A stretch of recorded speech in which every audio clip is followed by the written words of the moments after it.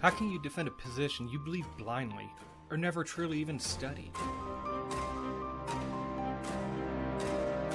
Mormons and Jehovah's Witnesses are not Christians. They believe in an entirely different Jesus, a Jesus that doesn't save. Is your life meaningless and purposeless? Ask Bertrand Russell. He says our existence is pitiless indifference. Our children being in a Christian home make them no more a Christian than them standing in the garage makes them a car. They need to hear the gospel and receive the gift of salvation personally. Welcome to Contending for Christ Apologetics, where we contend for the faith which was once delivered unto the saints. If my people, which are called by my name, shall humble themselves and pray, and seek my face, and turn from their wicked ways, then will I hear from heaven, and will forgive their sin, and will heal their land. Welcome back to Contending for Christ Apologetics. I have with me today my lovely wife, Rebecca, and we're going to be discussing a little bit about the COVID-19 pandemic and a particular Bible verse that many people believe plays a role in its defeat. Rebecca, I'm so glad you joined me today. So am I. Thanks for having me.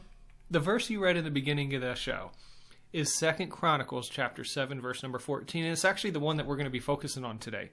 How often have you seen this verse posted on Facebook, email, or just really anywhere? I've actually seen it quite a lot lately. It seems to be the main one that's going around right now that everybody's sharing.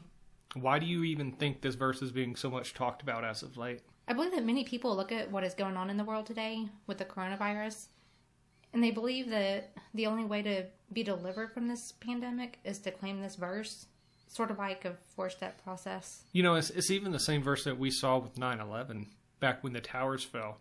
This verse was one of a few verses that was plastered everywhere. And it seems this verse is just really what I call like a catchphrase or a catch verse. People want to actually invoke these verses whenever crises happen. But today we're not talking about that. You actually have some questions about how we can know if 2 Chronicles 7:14 even applies to the COVID situation, and if not, what does it even apply to, correct? Exactly. Before we come to Scripture, what do we need to know about the passage in order to properly understand it? So that's a great question. And in order to accurately understand passages, we need to understand a few things first. And what we're talking about here right now isn't going to be exhaustive. We're going to have actually other videos and other episodes that talk about exhaustive study and things you need to know. But as far as historical narratives, genres play a big role. Historical narrative is just that. It's history being written down for us to read. And when we're trying to understand historical narratives, we need to understand a couple things, a couple periods. First, what epoch, what era, what generation, if you will, did this take place? Did this take place pre, intra, or post-patriarchal period? The fathers of the faith, Abraham, Isaac, and Jacob. And we see in 2 Chronicles this is post-patriarchal, meaning that it's not specifically referencing an individual. It's not talking about lineage. It's mainly talking about Israel as a nation. Israel's already established, so the focus is on Israel.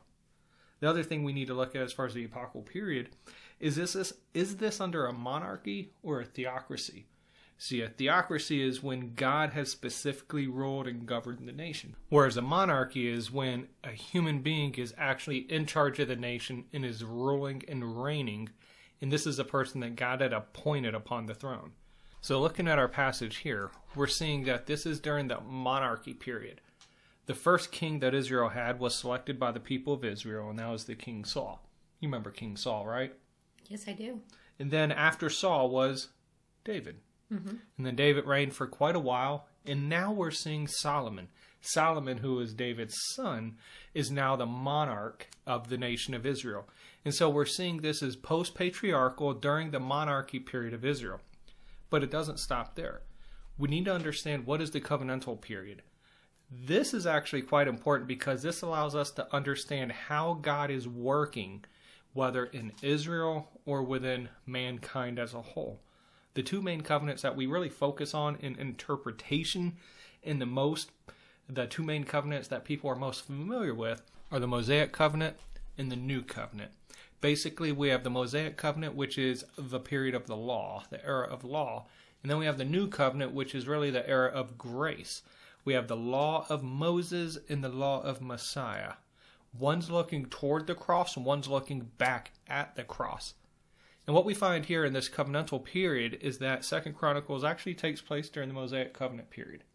This is when God had specifically covenanted with Israel, had a binding agreement with Israel that was actually conditional.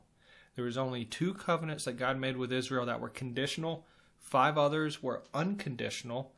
And the conditional covenant here in the Mosaic covenant is the fact that God said, if you obey and do this, I will bless you this way. If you disobey and do this, you will be judged by me of this way. So that's very important when understanding the Old Testament or any passage of Scripture. Was this prior to the era of grace? Was this during the era of law? That is vital. And then finally, the surrounding context. This is looking at the immediate context as well as the surrounding context. Really what I've heard a pastor say before out here was the 20-20 rule. And it's just a general guideline, and I actually liked it and I adopt it. What it is when we're looking at 2 Chronicles chapter 7, verse number 14, we want to look at 20 verses before it and 20 verses after it to try to get a general idea of the surrounding context. What's happening? What's being said? Who are the characters? What's the setting? What's the climax? How do they get victorious? Things like that. So those are some of the very basic things when we're trying to understand Scripture on what we want to try to find out in order to properly exegete this. Okay. I'm sure there's much more that should be understood, but for sake of time, we'll stop with that. I know you're putting together a study on the YouTube channel on proper Bible study methods. Regarding the surrounding context, what do we see here in 2 Chronicles chapter 7? Well, actually, here in chapter 7, with chapter 7, verse number 14, which is the verse you read, that if my people which are called by my name shall humble themselves and pray and seek my face and turn from their wicked ways, then will I hear from heaven and will forgive their sin and will heal their land. The surrounding context, basically what's happening. Solomon just recently dedicated the temple of God. We see this in the beginning of chapter 7.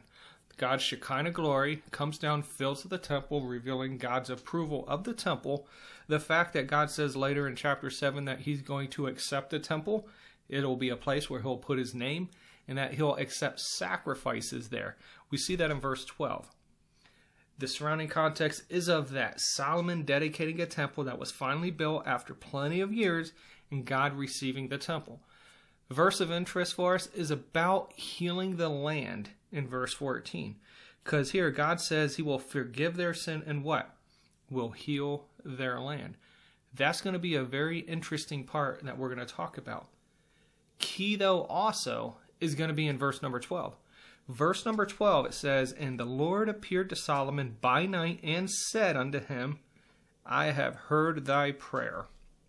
What's interesting about that is God is responding to a prayer that Solomon had prayed in the previous chapter.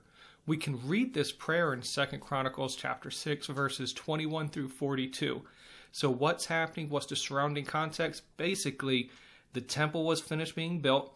God's Shekinah glory came, filled the temple, showing his acceptance, his putting his name there, his receiving it to be a place of sacrifice, and then telling Solomon everything that's going to be discussed in chapter 7, verses 12 onward, is in response to a prayer Solomon had prayed. So this verse is God's response to a prayer that Solomon made 8 days earlier.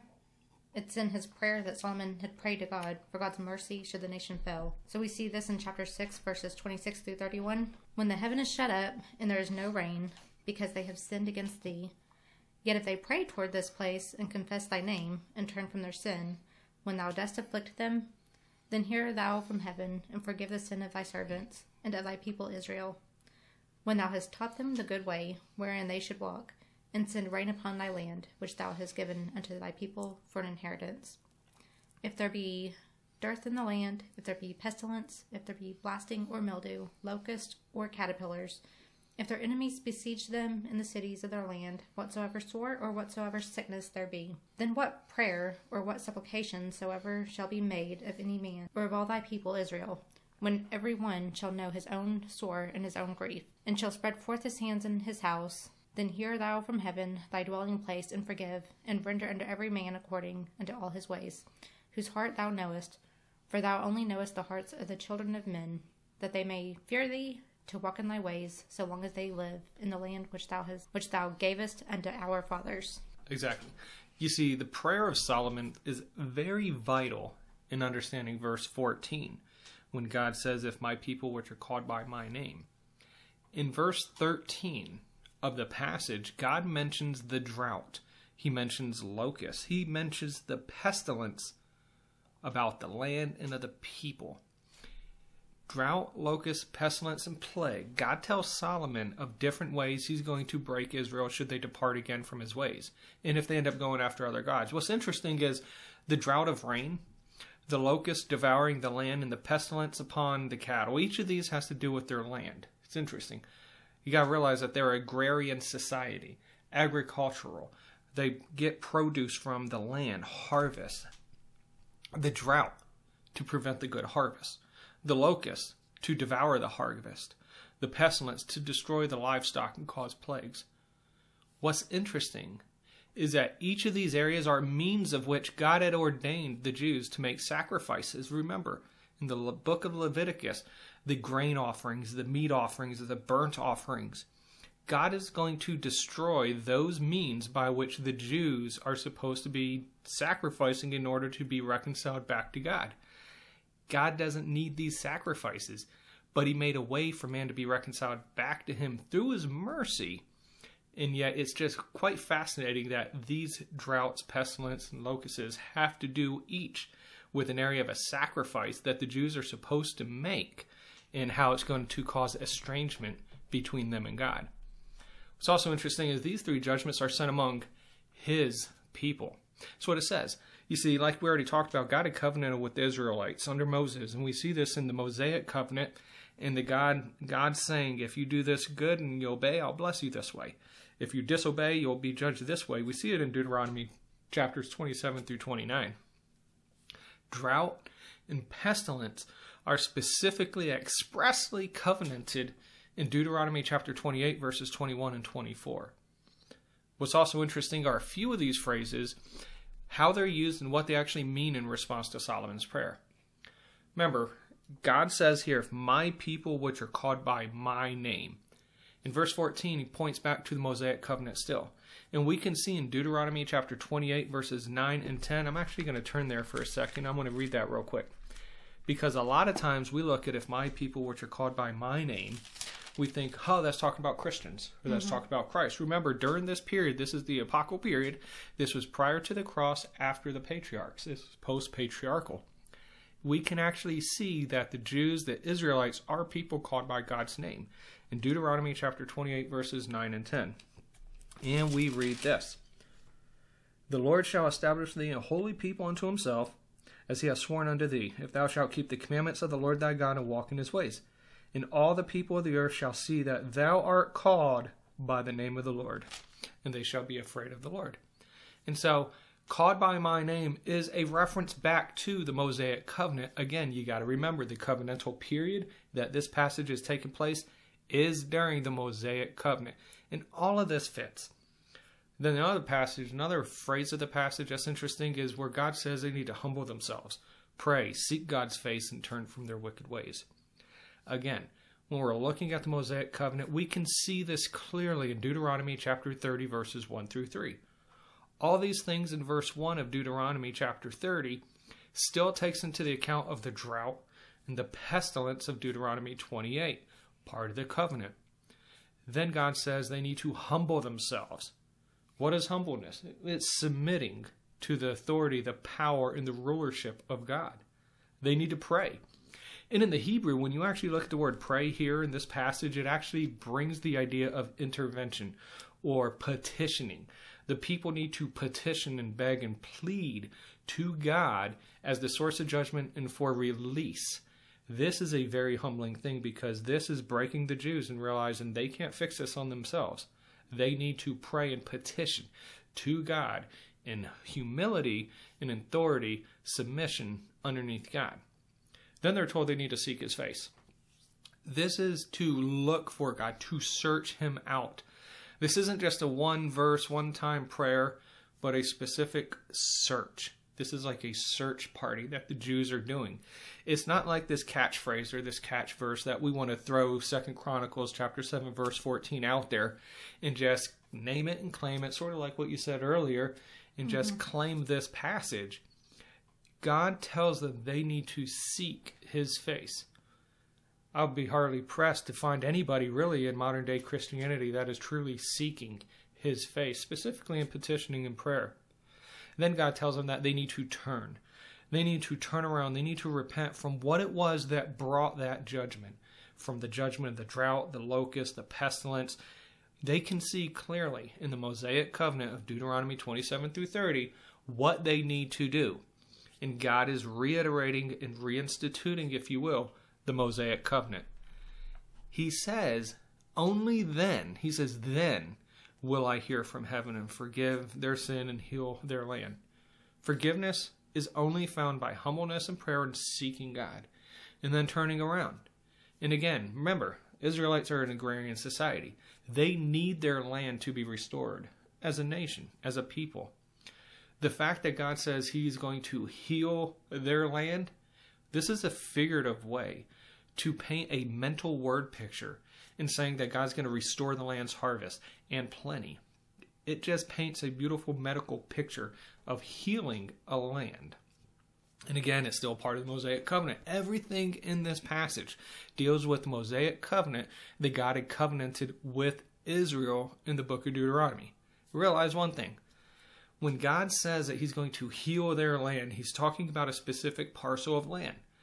Neither Christians nor the church ever had a land or a parcel or a plot of territory on the earth that was specifically given to them. Only the nation of Israel was ever given a plot of land. This healing of the land is a specific reference to the land of God's people that God gave them during the Mosaic covenant. Okay, so based on all that, how should this verse be properly interpreted? Well, the passage is, like I said, is more of a reaffirming or reinstituting, if you will, the Mosaic covenant to Solomon, based upon, again, Solomon's prayer at the temple dedication, because we're told clearly that God is responding to Solomon's prayer. He reiterates the conditions that he had covenanted with his father David and the nation of Israel since Solomon was the king. Should Israel slip and stumble, God said he's going to bring these judgments upon Israel. Not because he's a wicked God, but he wants to break them. He wants to bring them back into an abiding fellowship. And this isn't anything unknown to Israel. Israel had covenanted with God in this as well. It wasn't a one-sided agreement like the Abrahamic covenant.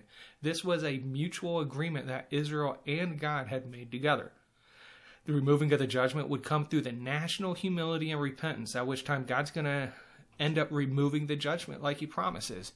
As a matter of fact, we've actually seen this enforced numerous times in the Old Testament. We see it in the period of the Judges. We see it with the Assyrian captivity and Sennacherib. We even see it in the greatest Babylonian captivity. Understand, the passage and surrounding context of 2 Chronicles chapter 7 has nothing to do with America or the current COVID-19 pandemic. So this verse, properly understood, is reinstituting, reaffirming, discussing again the covenant that God had made with Israel and his acceptance of the temple during that monarchy period. Okay, but isn't all of Scripture available for application today? Definitely. All of Scripture is applicable today. Realize, though, there's one true interpretation. Got to realize that Scripture was written to specific people at a specific time in a specific period of history. And then when we're dealing with historical narratives like the book of 2 Chronicles is, we have to understand really the play, if you will, the movie. It's made up of a bunch of different scenes. We just got to realize what is happening then, what is happening to them, what is a lesson we can draw out of there. There's one true interpretation, but there could be numerous applications to a passage. So how do we apply 2 Chronicles 7:14 to our life today? Well, I'll tell you how we don't apply it. We don't apply it as seeing COVID-19 as a judgment against America or a judgment against the world, because God has not covenanted this with anyone but Israel. What we see as far as judgments of God is we see in Revelation that God will bring judgment through the Great Tribulation period. But if we remember, the tribulation period, according to Daniel chapter 9, has 6 purposes. 3 of them are positive, 3 of them are negative. And the 3 positive or the 3 negatives have to do with breaking the stubborn will of Israel. Okay, so first we got to realize that COVID-19, none of this has to do with America's judgment or the world's judgment. If it did have to do with that, then we have to find out, okay, what sins are to be forgiven? God says our sins will be forgiven if we repent from our wicked ways. Ask 10 different people. You get 10 different responses on what this wicked ways America or the world has to repent of. I could think of a few. Yeah, same here. We're not going to expect our country to be rid of this virus necessarily, because God never promised us that he would necessarily remove the virus from us if we do this, that. It's not a 4-step process like you said before. Mm-hmm. That was covenanted with Israel. What we got to realize is we live in a fallen world. We live in a fallen world with fallen people who make bad choices that affect a lot of people. That's one of the first things. This passage actually reveals a few things about God and things we can take and apply to our life today. Remember, all passages, anything we study, any scripture or verses, we need to try to find out, where is God? Where is Jesus? What does this say about God? What does this say about Jesus? How does this fix my relationship? Is there a new trait of God? Is there a method or a plan of God that he has for me in my life? That's what we need to look at. So, first off, with this passage, we need to realize that God listens. God heard Solomon's prayer. Even though it was 8 days had passed since Solomon had prayed, God replied. This tells us we need to be persistent and we need to persevere in prayer. Like Charles Stanley said once, God will know how much you need something or how much you care about something based upon how often you pray about it.